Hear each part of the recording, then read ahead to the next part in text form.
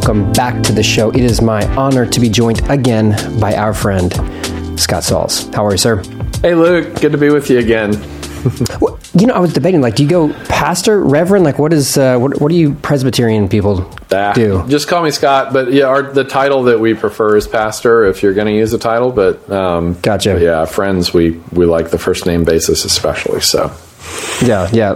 My tradition, the Churches of Christ, we say pretty informal, but nothing but respect for those who have different titles, of course. But Scott, it's good to have you back on. Thanks. You're still holding pretty strong. Top 5 favorite Calvinists. You're pretty entrenched up there. You're definitely one of my favorites. And it's a mixed tradition, that's for sure. You know what I found is that we have an Acts 29 church that meets in our building in the afternoon. They were basically homeless during COVID because they were meeting the school, and luckily we got to know them, and we were very lucky to have them using our facility in the afternoon along with other times. Which one is that? It's the Well. Tori Mayo is the pastor. Yeah. And you've preached for them before. I have. It's a very vibrant community. Yeah, they're good people. And I was like, well, Tori, next time you bring Scott down, we're going to make him stay and do the Church of Christ version first, and then he can do the 829 version after. Yeah, just actually also got to do the Austin Stone staff retreat. Another Acts 29 Austin, Texas. What a wonderful staff. I mean, the staff is itself is the size of a mid-sized church, but man, just such a genuine, great group of folks. Yeah, so Austin's got a lot of great stuff going on with you and all those guys there. Yeah. We actually had Jamie and Aaron Ivey. They came over. We were doing Suzanne Stabile was doing an Enneagram conference, and they were a part of it, and got to know them a little bit. So it's good people. Good people. Yeah. Okay, I want to jump right into the book. You tell a story that is a pretty crazy story. The gentleman, you call him by the name Richard. The book is Beautiful People Don't Just Happen. That's the title. In the book, you tell a story of a gentleman who's actually not named Richard, but you call him Richard, as many of us writers do, out of respect for people's, their own story and all that. But you tell a story of getting called over to a gentleman's house. And he is in a very bad situation. I think he's on Xanax, whiskey, maybe a couple other things mixed in there all together. Yeah. And you get that call. Many counselors, many pastors, you find yourself in this sort of situation. I want you to walk me through what you're thinking. So you find out about this. You probably get a phone call saying, hey, so-and-so is in a rough spot. What do you start thinking right off the bat when you get that phone call? Well, that phone call... his wife also told me, so I get this communication from his wife in the middle of the night, and they've got young boys in the house as well, and he's been through a season of depression, which led to prescription meds, basically legalized opium, oxycodone. I'm sure you're familiar with that.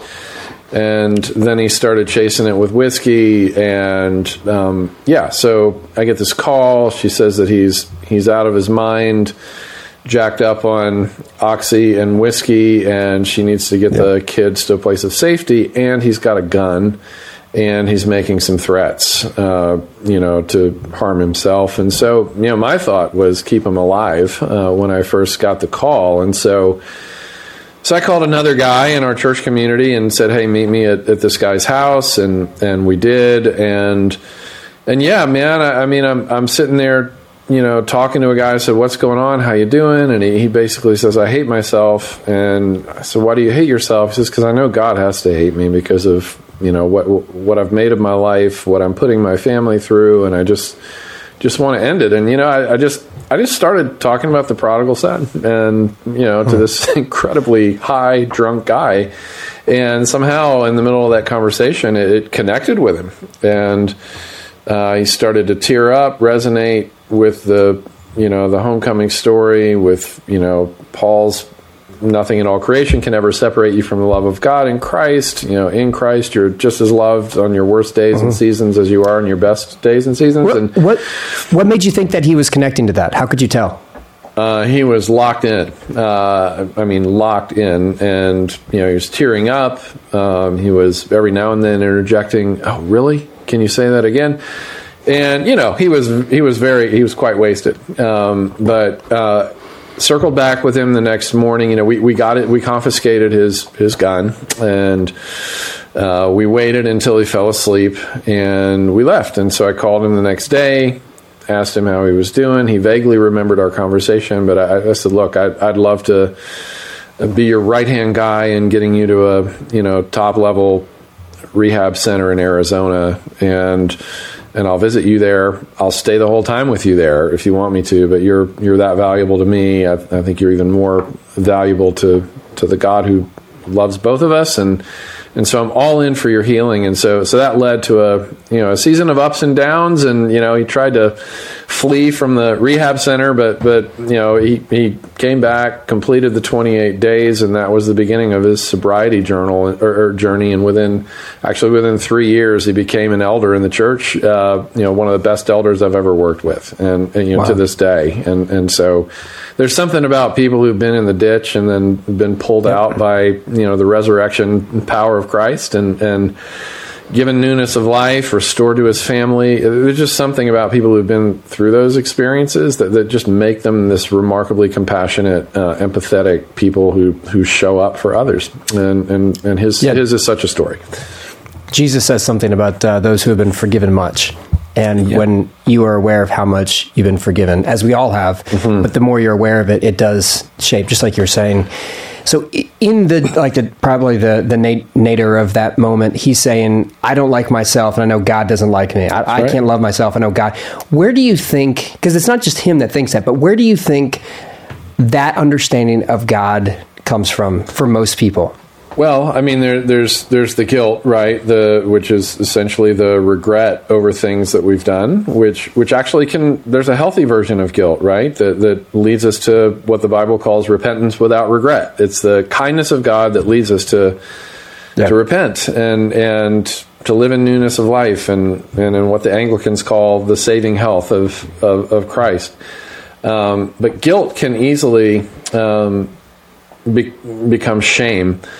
Whereas guilt is regret over the things that we've done, shame is regret over the people that we think we are, on the basis of the things that we've done. And so, there's this voice that I talk about in the book called the inner critic, which, there's a tempter that has an ability to get into our heads and mess with us, and I talk a lot about how we can hold on to guilt and shame for a long, long time. I actually opened the book with a story about how I was walking alone in the park, and the words came out of my mouth all by myself, "You suck," and I was actually talking to myself about something I said to a girl in high school 37 years before. The memory just came back in my mind, and it was just kind of a pivotal watershed moment for me of realizing how easily we leak things like grace and love and, the good words or the benedictions that the gospel pronounces over us about who we are in Christ, and how easily it is that we hold on to the voice of shame and the negative verdicts about, whatever it is that we carry with us. And so, man, I've been a pastor and a Bible reader every day for almost 30 years, and I still have these struggles and have this daily need to revisit what's true and good and beautiful about what Christ has done. And so I'm hopeful that the book can help other people who are in that place as well. For sure. I think the opening story, like you said, where you're just there and all of a sudden you say, "You suck" to yourself. I think that probably relates to a lot of people. I definitely can relate to that, where I find myself being able to see myself in that story very easily. And for other listeners who can imagine different words, different language, but the same tone that we have when something comes to mind that we did. And like you described, like we've moved past the kindness of guilt, the kindness of God's guilt, and that leads to repentance. And it's shame that there's something wrong with me. Because that language of "you suck" is not like what you said was sucky or bad 37 years ago. It was "you're bad." When we find ourselves with that sort of language, you gave the recommendation to, in stressful times, talk more to ourselves than listen to ourselves. Great advice. Tell me more about the kind of talking to ourselves that we should be doing in stressful moments when this sort of like "your bad" language comes up from our soul. Yeah. So, I mean, it's what Paul says in one of his Corinthian letters about taking thoughts captive, demolishing strongholds, those things that keep a grip on us, regret, hurt, fear, etc., demolishing those strongholds by taking every thought captive and making them obedient to Christ, right? So Romans talks about how transformation starts with the renewing of our minds, with filling our minds with formational material that comes from God, and to be sure that our primary exposure is to things that are good and excellent and praiseworthy, like Scripture talks about, But yeah, that Martin Luther was famous for this, right? The ancient reformer, right? Here's another reform guy, cussed like a sailor, and was kind of this monk who was just so guilt ridden and shame ridden that he almost wanted to kill himself until he discovered Romans 1:16 that talks about a righteousness that comes to us from God, that we don't achieve, that we don't accomplish. The burden's off, right? Jesus said, I'll give you rest, those who are weary and burdened of trying. The Bible doesn't say work on your salvation or work for your salvation. It says to work it out in the same way that we work out muscles in a gym, right? Our muscles are things that we've always had and that we will never lose, right? And it's up to us whether or not we're going to do the things we need to do to make them stronger. Let me interrupt you there. Yeah. What's the difference of, like you're using the Philippians 2 language, work out your salvation with fear and trembling. Yeah. What is the difference of thinking like I'm working to acquire and instead working at it like a muscle that you have already, you're just trying to develop it more? What's the difference? Yeah, that's right. I mean, the fear and trembling part, I think there's a lot of mistaken interpretation there where people think, well, if you don't work on your salvation or if you don't work for your salvation, which is not what the Scripture says, then you need to be afraid. Whereas the Scripture has this wonderful paradox where the degree to which we actually fear God in the biblical sense of the word, we become less and less and less afraid of God, or afraid of anything for that matter, because if God is for us, who can be against us, right? And so working it out. You're a pastor, I'm a pastor. We teach our people about the importance of formational practices, right? Like the basics of hey, orient your life around Sabbath. Be at church every week in community with people who are heading in the same direction as you are. A rich relationship with Scripture. Like, be in the Bible as often as you can, daily if possible. Cultivate a rich life of prayer. Surround yourself with a handful of friends who can speak out loud the things that you're trying to hide in your heart. Bonhoeffer famously said in Life Together, the word of Christ on my brother's mouth is stronger than the word of Christ in my heart. Yeah. So there's just this formational aspect of putting ourselves in community and serving our neighbor, and those sorts of things actually create a kind of person over time. And even when we don't feel that we're growing as we kind of work out our faith, right? So let's just call the Bible, the local church, life in community, dwelling on whatever is good and noble and excellent and praiseworthy. Just call all those things together the weights and the treadmill of God's gymnasium, and just realize that there's a way to work out your soul. In the same way, there's a way to work out your muscles or work out your brain, by doing, brain activities and intelligence-forming activities, right? There's a way to work out the inner life, to exercise it, to make it stronger by giving it exposure to the, what theologians have historically called the means of grace, right? So there's a whole couple of chapters on this stuff in the book, but I'm a super fan of doing the ordinary, daily, sometimes boring thing. Just like eating broccoli, right? Like how many of our healthy kid meals that our moms imposed on us do we remember? Not a lot of them. They weren't memorable, but we're healthy because of them. So there's this diet of healthy practices that lead us to the Christ life. And in some ways, there's a voice that's saying you suck inside of you, but as you dwell on the righteousness, this gift of right standing with God, the righteousness that has been gifted grace to you, then it competes with that voice and gives you a true voice to listen to, the voice that calls you God's beloved. When you think of that voice, though, you've had that voice in your head. Both of us are grown adults, many years removed from high school, but those voices still reside in us. Both of us have submitted ourselves to Scripture. We have, indoctrinated ourselves with the way of Jesus in community. All these things, but those voices still remain within us. Some of us would think, well, if I work this out enough, then those go away. How come those don't ever go away, even if I work enough to what makes us think that we should be able to get rid of them? Well, I think the Apostle Paul is a great example. He gets more and more humble and more aware of the gap between where he is today and where he knows he's supposed to be and where he knows he will end up. At the beginning of his ministry as an apostle, he calls himself Paul an apostle. Later on, he's Paul the least of the apostles. Later on, he calls himself the least of all the saints. And the very end of his life, he calls himself the chief of sinners. And this is all when he's getting actually more virtuous. He's actually becoming more virtuous and a better neighbor and a better friend and a better, lover of God. But what's happening is that his awareness of reality is growing, that he, and he lives with the recognition that he will never be complete until God completes the work in him, right? I'm confident of this, that he who began a good work in you will carry it to completion until the day of Christ Jesus. But, in his, the fancy word of the theologians use is eschatology, right? Our eschatology, our end time reality after Christ returns will not be realized completely and fully until we're on the other side, until either Christ returns or until we die and go into his presence and the future resurrection happens. And that's where there's no more death, mourning, crying, or pain. That is where we become like Christ because we will see him as he is.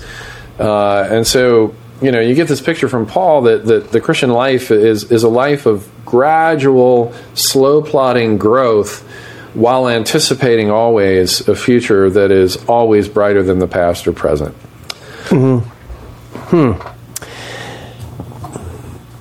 When we talk about our identity as sinners, and obviously Paul, like you just mentioned, theoretically you would assume like this guy's becoming more and more virtuous, which I think both of us would assume that's the case, as he's being transformed from one degree of likeness to another, which he writes about to the Church of Corinth.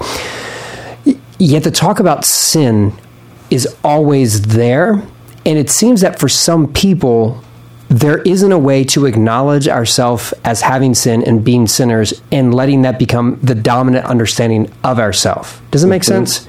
Maybe you've experienced that, like where we understand our identity as we are people who sin. Henceforth, we are sinners. Also, we're called saints. Those somehow coincide together. But some of us just get caught and just stuck like, well, I'm just a sinner, and they don't hear the second piece of that. Right. Why do you think that First of all, I'm assuming like that's a real experience that you've lived through as a pastor, right? With other people, right? And with myself, 100%. Yeah, of course. Okay. Yeah. Why? Why would you think that happens? Well, I think we've been created for perfection. That's one thing. The garden that humanity came from, the Garden of Eden, human beings were made sinless, with the capacity, with the ability to make a free choice and rebel against God, which did happen. And, that nature, that capacity, the Scripture calls the old man or the flesh, has been passed on to the human race. But we also know that the other bookend that hasn't happened yet, the new heaven and the new earth, is where we are re-perfected, as one of the hymns says, saved to sin no more. We will be like Christ because we'll see him as he is, right? And so that's our actual life that God has created us for. The life of Eden completed in the life of the new heaven and the new earth, right? So when we think about our lives, naturally we think about, okay, maybe I got like 70 or 80 years, but the big picture is that we have infinite years. Infinite days and infinite years, and the life that we're living right now, I think C.S. Lewis is brilliant in the Narnia books when he brings this out. We're living in the prologues right now. We haven't even begun the fullness of the life that we've been made for. I mean, we experience hints of it, right? Eternal life has already begun, but it hasn't been completed yet. And it will be completed when Christ returns. And so because we're hardwired for that, because that's what God has made us for, it's traumatic when we experience ourselves living as less than who we were made to be. And that's where the whole, socio-psychological pathology of self-righteousness comes from, right? Like we're fighting to be seen as perfect, right? Which is why we tend to only put out the highlight reels of our lives on social media. Right now, everybody's talking about curating their brand, and we hide the things that are broken and also as real as the high points of our lives, and so we live in this kind of dishonest, inauthentic state, which is traces all the way back to the Garden of Eden. Like, what did Adam and Eve do when they realized that they're not living in completion and wholeness anymore? They're looking to run for cover in every way they can. They're creating, the fashion industry began with fig leaves, right? People ran around naked all the time. It'll be interesting to see what happens in glory, as far as that's concerned. But they ran around naked all the time because they had no self-consciousness about being judged. They shifted blame. The devil made me do it, Eve said. Or the woman that you gave me, God, so she's culpable and you're culpable, God. It's not my fault. You put all this peer pressure around me. What am I supposed to do? And so there's all this deflecting and hiding in order to appear perfect because we know we're not anymore. And so the heart is hardwired for glory, right? We're made in the image of God. If the chief end of a human being is to glorify God and enjoy Him forever, then the chief end of God is to be glorified and enjoyed. And if we're made in His image, then when we sense that we are not being honored and we are not being enjoyed because we've screwed up, we want to fight to cover it up. We want to fight to fix that. And I think that's part of where, the unhealthy versions of guilt and shame come from. Yeah. And when we are not healthy with ourselves, our relationship with other people is no longer healthy. That's right. If there is, the more dysfunction in us, the more dysfunctional there are in the relationships around us and the way that we treat one another. One of the studies that you reference in the book is that there was a study of the average church member, the average parishioner, for the workload for a pastor. And the final results of the study is that the average expectation for what a pastor is to do would require them to invest 114 hours of work every week. That's right. 114. I don't know about you, but that's what I call just a normal week of work. That's kind of the workload I do. No, but there's a lot of expectation there. There is. And we superimpose that. You talk about in the book that you've had experiences where people have gossiped and lied about you. And I assume you're probably not the only pastor who's ever experienced something like that. And there's a substantial effect in what that's doing to many pastors these days. What do you think how do you think that's played out? Well, I would say too, on the flip side, that I get a lot of excessive flattery that I don't deserve either. And that's true. And both of them, unfair criticism and excessive flattery are both things that mess with anybody who ends up on the receiving end of either or both of those things. And I think pastors get a disproportionate dose of both, in the same way that any kind of public person gets a disproportionate dose of both. But we don't believe the compliments. We don't give them as much. Well, most people don't believe the praise as much as they believe and give ear to the criticism. Yeah, and we shouldn't believe false flattery, but I think you're speaking about the true things that people say. The meaning that our contribution brings into their lives and so on. We tend to leak those things in the same way that we hold on to the guilt and the shame. I think it was Mariah Carey who said, I can hear 1,000 praises and just one criticism, and that criticism will completely erase the 1,000 praises from my sense of well-being. It becomes all about that one thing. It's like Shakespeare's Lady Macbeth, that haunting scene where she's trying to wash the invisible, what she calls damn spot off of her hands. The imaginary blood on her hands for the way that she's treated people and accumulated regrets in her life. And I think we all have that. I think that's why we connect so much with Shakespeare, is because he paints a picture of the human condition like that in a way that is inescapable for all of us. Mm-hmm. Yeah, and I think one of the things that we're seeing a lot is that there is a great resignation of pastors, that it seems that they're talking about, where there's so many pastors that are just, hey, I'm kind of done with this. Coming out of COVID, no one's functioning at their, well, overall it seems that most of us are not functioning at our highest capacity, and that often leads to a lot of blaming and pointing the finger, and that happens in church just as well as anywhere else. I don't know if you know Steve Cuss, who talks about managing leadership anxiety. He wrote a book about that. Yeah, I want to know Steve Cuss. I listened to his podcast and so appreciate his perspective. Yeah, he's great. He sent something out not too long ago where he said, everyone wants to talk about how a pastor has hurt me, but no one wants to talk about how I've hurt a pastor. Yeah, I think that's fair. Yeah, that's, again, like, we're very comfortable to, like, point the finger at other people, but we don't want to look at ourselves. And so, like, we see the consequences of us living in this sort of, I hate to say, like, the you suck thing, but that's kind of like the metaphor you use or the story you use at the very beginning. But there are consequences, too, that pushes, like, to behavior that is less than acceptable. But also there is an American expectation for life that you talk about in the book that makes us very vulnerable. What is it about the American expectations that make us so vulnerable? Boy, jog my memory. I candidly forgot what I wrote about that.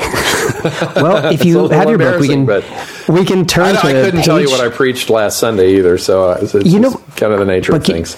But you probably can tell me the next 4 things you're going to preach about, right? Probably, yeah. I legitimately can't remember what's behind. Okay, let me read the quote to you. Okay. I'm an American who has been shaped to expect comfort. Because of this, I am vulnerable to cynicism, moroseness, which is a great word, I don't know what it means, but it sounds bad, cynicism, moroseness, and self-pity when my outside and inside worlds betray expectations. So we expect to have comfort, but life, this is me talking for you.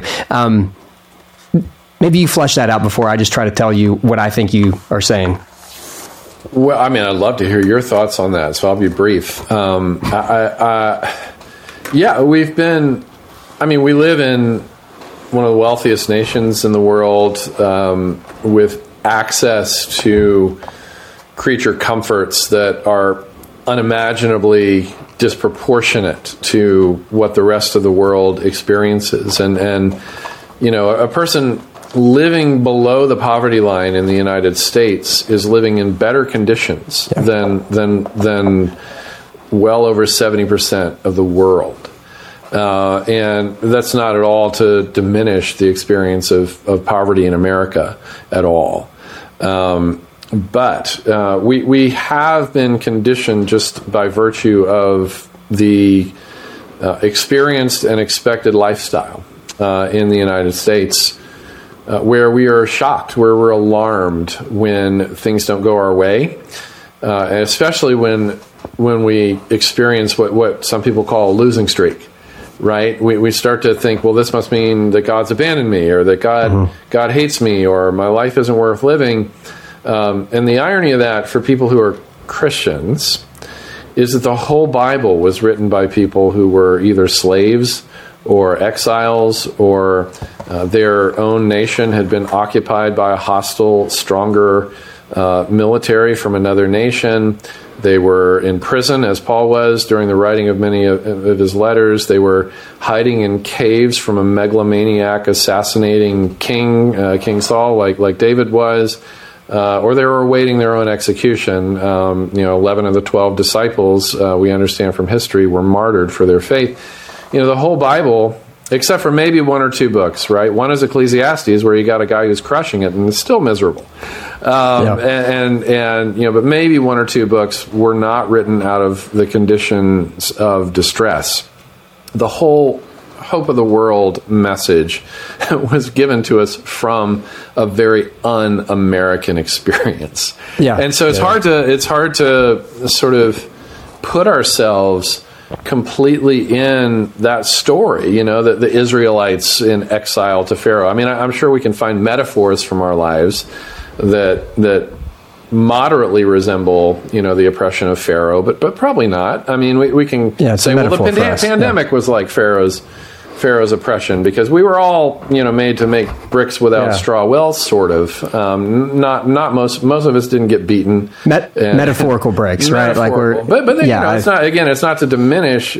All suffering is relative, right? But I just don't think we're well programmed, in our part of the world or in the West in general, to know what to do with suffering unless we, again, have been steeped in those formation practices, right? Like, I'm sure you've got this experience. We both pastor, you and I, Luke, intergenerational churches. There's just something that happens when we sing "It Is Well With My Soul" with the old people who've been diagnosed with cancer or who have lost a child or lost a spouse. Like, they're the ones who become sudden charismatics, when that song comes out, which means that can live in America and be formed to be ready for that time when it comes, of regret, hurt, or fear, or whatever. But you got to do the work. Tim Keller, I had a Zoom call with Tim, a couple weeks ago, and he's got this, chemo, thing in his, like, home administered IV in his arm. He's just so lighthearted about it. He's like, can you believe this thing costs $9,000? I mean, what's the world coming to? And the question is always asked him, publicly or privately, like, how are you doing? Like, this cancer's incurable. Like, your days are numbered. You know it. You live in that awareness all the time. He's like, I've never been happier in my life. And part of the reason why is the end is near to this season, and I know what that means for the next one. And this is a guy who's been, and you talk about formation, he's been praying through 5 Psalms every day for over 60 years. He's been reading the whole Bible every year for over 60 years. He's been, cultivating a deep life of prayer every single day for over 60 years. And he listens humbly to criticism. Even when it's unfair, he will not retaliate. He will not punch back. He will instead, in his words, look for a kernel of truth that might give him an opportunity to repent and be drawn even closer to Christ with an unfair criticism. Right? So that's somebody who has committed himself with resilience over the long haul to prepare his heart for what America will not prepare him for, and what American values will not prepare him for. So I can say a lot more on that, but I'd love to hear your thoughts, man. I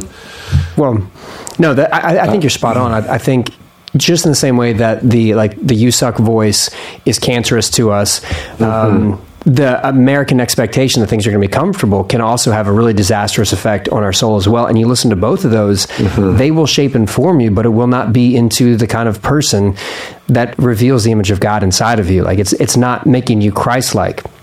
That's the title of the book, "Beautiful People Don't Just Happen," is something obviously you've kind of been alluded to. Obviously with Tim Keller, is someone like 60 years of spiritual practices cause spiritual formation to happen, so that at like you just described, the cancer is incurable. Like, as he's on the precipice of the age to come, there's beauty that's being revealed. I mean, the smile you described while having a port in his arm. I mean, that's a beautiful gesture, and which speaks to the beautiful character that's inside of him. The way he deals with criticism, like, that sounds very beautiful. The line for the book. How do you say, what is the last name? She's got a double last name. Elizabeth Kubler-Ross. You want me to read it to you?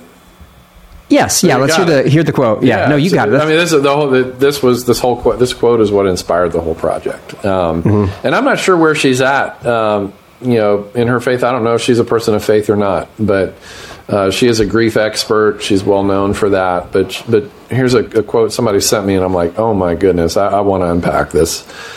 So she says this: "The most beautiful people we've known are those who have known defeat, known suffering, known struggle, known loss, and have found their way out of the depths. These persons have an appreciation, a sensitivity, and an understanding of life that fills them with compassion, gentleness, and a deep, loving concern. Beautiful people do not just happen." So that's the quote. And the book project is an attempt to unpack the concepts from that quote, especially around the 3 common pain points of regret, hurt, and fear. And so I'm hopeful that it can help some folks. Talk to me about why pain is where we start. You've got a line from Lewis, which I will read. C.S. Lewis says, pain insists upon being attended to. God whispers to us in our pleasures, but shouts to us in our pain. I love that line. Love it.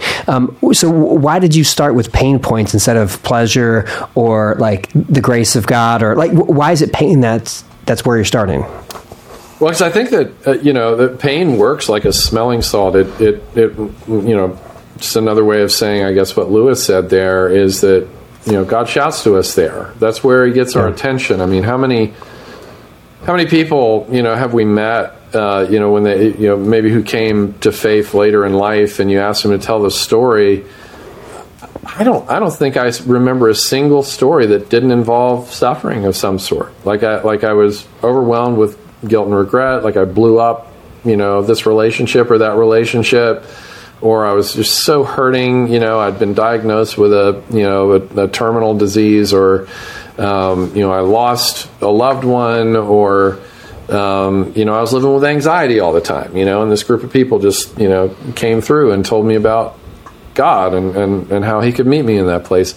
Like it's always, just for me, the stories that I've always heard, my own story for sure. Like I was an Ecclesiastes kid. Like I grew up with everything and just thought about ending it, at certain points, or at least just giving up, if not ending it, giving up, until somebody pointed me to the future hope, that's been sealed by a past resurrection that is the first fruits of everything yet to come, and that just changed everything. But man, the pain points are the things that make us want what God has to offer in ways that what Lewis calls our pleasures don't necessarily do, because sometimes we want to look to those pleasures as replacements, as a counterfeit Jesus of sorts. Yeah. The Bible calls that idolatry, but we can take any good thing and turn it into an ultimate thing, which then turns it into a sour thing. Say that last line again. We can turn any good thing into an ultimate thing, and that's what turns it into a sour thing. It would be like asking planet Earth to replace the sun as the center of the orbit of our solar system and turn the sun into a planet. It would throw everything out of whack. This is like Augustine's disordered loves. Like sin is the disorder. Right. Augustine, another Calvinist before Calvin. Okay, well, let me give you one that you guys don't quote as much. Richard Rohr, who is not a Reformed person, talks about how transformation... he talks about the way of transformation is either love or prayer or suffering, and usually it is suffering. I think all of us understand that, because many of us with beauty, like we can just rush past it. You tell the story of when you were a kid and you go to the Grand Canyon and your nose is stuck in like a comic book or something like that, and your dad has this great line where he goes, his regret will be his punishment, or something along those lines. Is that right? Yeah. Basically, I was basically a punk. I was like, you know what? I'm missing my cartoons. You guys want to show me this big, hole in the earth and whatever. And so I wouldn't look. I wouldn't just not get out of the car. I refused to look. Up. How old were you? I was, probably like 6 or 7 or something like that. But he's like, I can't remember the exact line, but it was like, his refusal to enter into this experience will be his own punishment. Yeah. But that is symptomatic of like every one of us, that we'll put our nose into whatever is right in front of us. We'll take this thing, and it doesn't necessarily have to be a bad thing. It's not, legal opium and, whiskey. It can be other things. It can be work. It can be the idolatry of family, whatever it is. And we can just get distracted in it. And so we become people who just nose down in this stuff. We miss what's around us. But suffering, like, it yells at us. You can't ignore suffering. Suffering doesn't let us say, no, I'm just going to keep my nose in my cartoons. It doesn't let us do that. And so in some ways, like, it's the great waking upper. There's a pressure. Yeah. I mean, think about like what Paul says in Galatians 6. He says, if any of you is caught in transgression, those of you who are spiritual should restore that person gently. Watch yourself, lest you too be tempted. But that word restore is interesting. A while back, doing a study on that particular word restore, in ancient Greek use, and the only other use that they could find in the ancient literature was in medical journals, where it talked about restoring a broken bone. Which, if anybody's ever had a broken bone and it's been restored properly, i.e. snapped back into place, which itself is excruciatingly painful, all the medical experts will tell you that bone is like twice as strong after the break and restoration than it ever was before. And, intervention, which is what Galatians 6 is talking about. It's talking about an intervention. Restore that person. Be proactive. Get in and give them the pain make them feel the pain of disrupted community by virtue of the way that they are doing damage to themselves and the people around them through the choices they're making. And it's that redemptive pressure that comes from the community.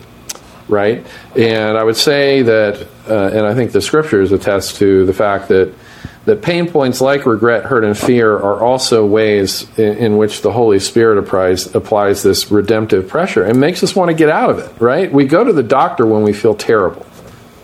Not because we like going to the doctor. Nobody likes going to the doctor. Like, I have plans, I want to do something else, but because I'm in such a crap hole right now, I'm going to go get this fixed. And I think these pain points are things that apply, if we submit to them, a redemptive pressure to run to the cure. And so here ends the metaphor. Yeah, no, that's spot on. Like, as you said that, like, I touched my collarbone. I have a friend said, dude, you need to get an x-ray for that. I'm like, nah, it'll be fine. It'll be fine. Because I don't want to interrupt my day, because, all of a sudden that means 2 hours of my day are gone. I got stuff I got to do. Yeah. Until it gets really, really bad, I'm not going to go check it out. I'm not going to look at it. But when pain stops you, like, you have to do something about it. And like regret, hurt, fear, like those things tend to push us to action. But I love your argument or the way that you've taken that quote to say, like, beautiful people don't just happen. It takes work. And by that work, it's like being available for God to work in your life. Yeah. And it's not, hey, I'm just going to white knuckle this, but it's being like receptive to the way the Holy Spirit is conforming you to the image of Christ. Yeah, your welcome into the family of God by grace through faith requires nothing of you. No work. Christ has exerted all the effort to accomplish that. But to grow into the person that he has made you to be, to flourish, to find true happiness, requires living into his vision of what a flourishing human life is. If those who love me obey my commands, and my commands get to a point where they're not burdensome to you anymore. You don't see them as burdensome, right? No. It's amazing that the guy who gave the Sermon on the Mount, who said, don't worry, forgive your enemies, don't store up treasures, is the one who also said, come to me, all you who are weary and heavy burden, for my burden is light and my yoke is easy, right? Yeah. Like, it seems like very contradictory, but what you're saying is there is a lightness that comes to it once you experience what the kingdom of God has to offer for you. That's right. It's that famous lyric from U2 and Bono, some things have to be seen before they can be believed, and that's good. You have to step into it, kind of like walking with a blindfold on, just trusting the voice in front of you of just saying, look, you're stepping right into an oasis, I promise you, but you've got to take the steps. And I think that's Jesus's daily invitation to his people is, I'm only giving you enough light to take the next step. Your word is a lamp unto my feet and a light unto my path. It's not a lamp unto the horizon. It's a lamp unto my feet to take the next step. And with each incremental step, you're getting close to glory. And along the way, he'll drop crumbs on the ground that you can pick up and savor to remind you of that. That's good. That's good. Like Jesus says, pray for your daily bread. It's not your year's bread. It's not a decade. It's just one day. Okay, I've got one random question, not connected to the book at all, but it's the final one we're going to get you out on. I have a coworker who incessantly quotes your Tim Keller, and what can I do to just get him to do one NT Wright reference? Is there any coaching you'd give me? Is there a way I could just replace one Keller book with an NT Wright book that you think would help me get him to stop quoting Tim Keller literally every 5 minutes? Surprised by Hope. I mean, start there. Okay. And if it's too thick, too many pages, too many words, it is a lengthy book, but it's a masterpiece. Somewhere up there, yeah. Yeah, I do Kindle because I don't like carrying heavy books around. But Surprised by Hope's a masterpiece. But here's a relatively unknown thing about N.T. Wright's writing catalog. The For Everyone New Testament series that he's done, which are kind of lighthearted devotional commentaries. Yeah, I see you've got them. Right over my shoulder, I use them every time I preach the New Testament. They're so great. They're so accessible, and maybe start there. But every entry has got something in there that's quotable. So you can't go wrong with most Tim Keller quotes, but it is good to have a little variety in there. Thank you. I'm going to make him listen to that segment there. Tell him also that Tim Keller has often quoted N.T. Wright. All right, deal. All right, that's the final. That's the nail in the coffin. He's definitely going to have to do that now. Great. Scott, congratulations on the book. The title again, Beautiful People Don't Just Happen. And this is wonderful. Scott, congratulations, man. Thanks, Luke. Appreciate it.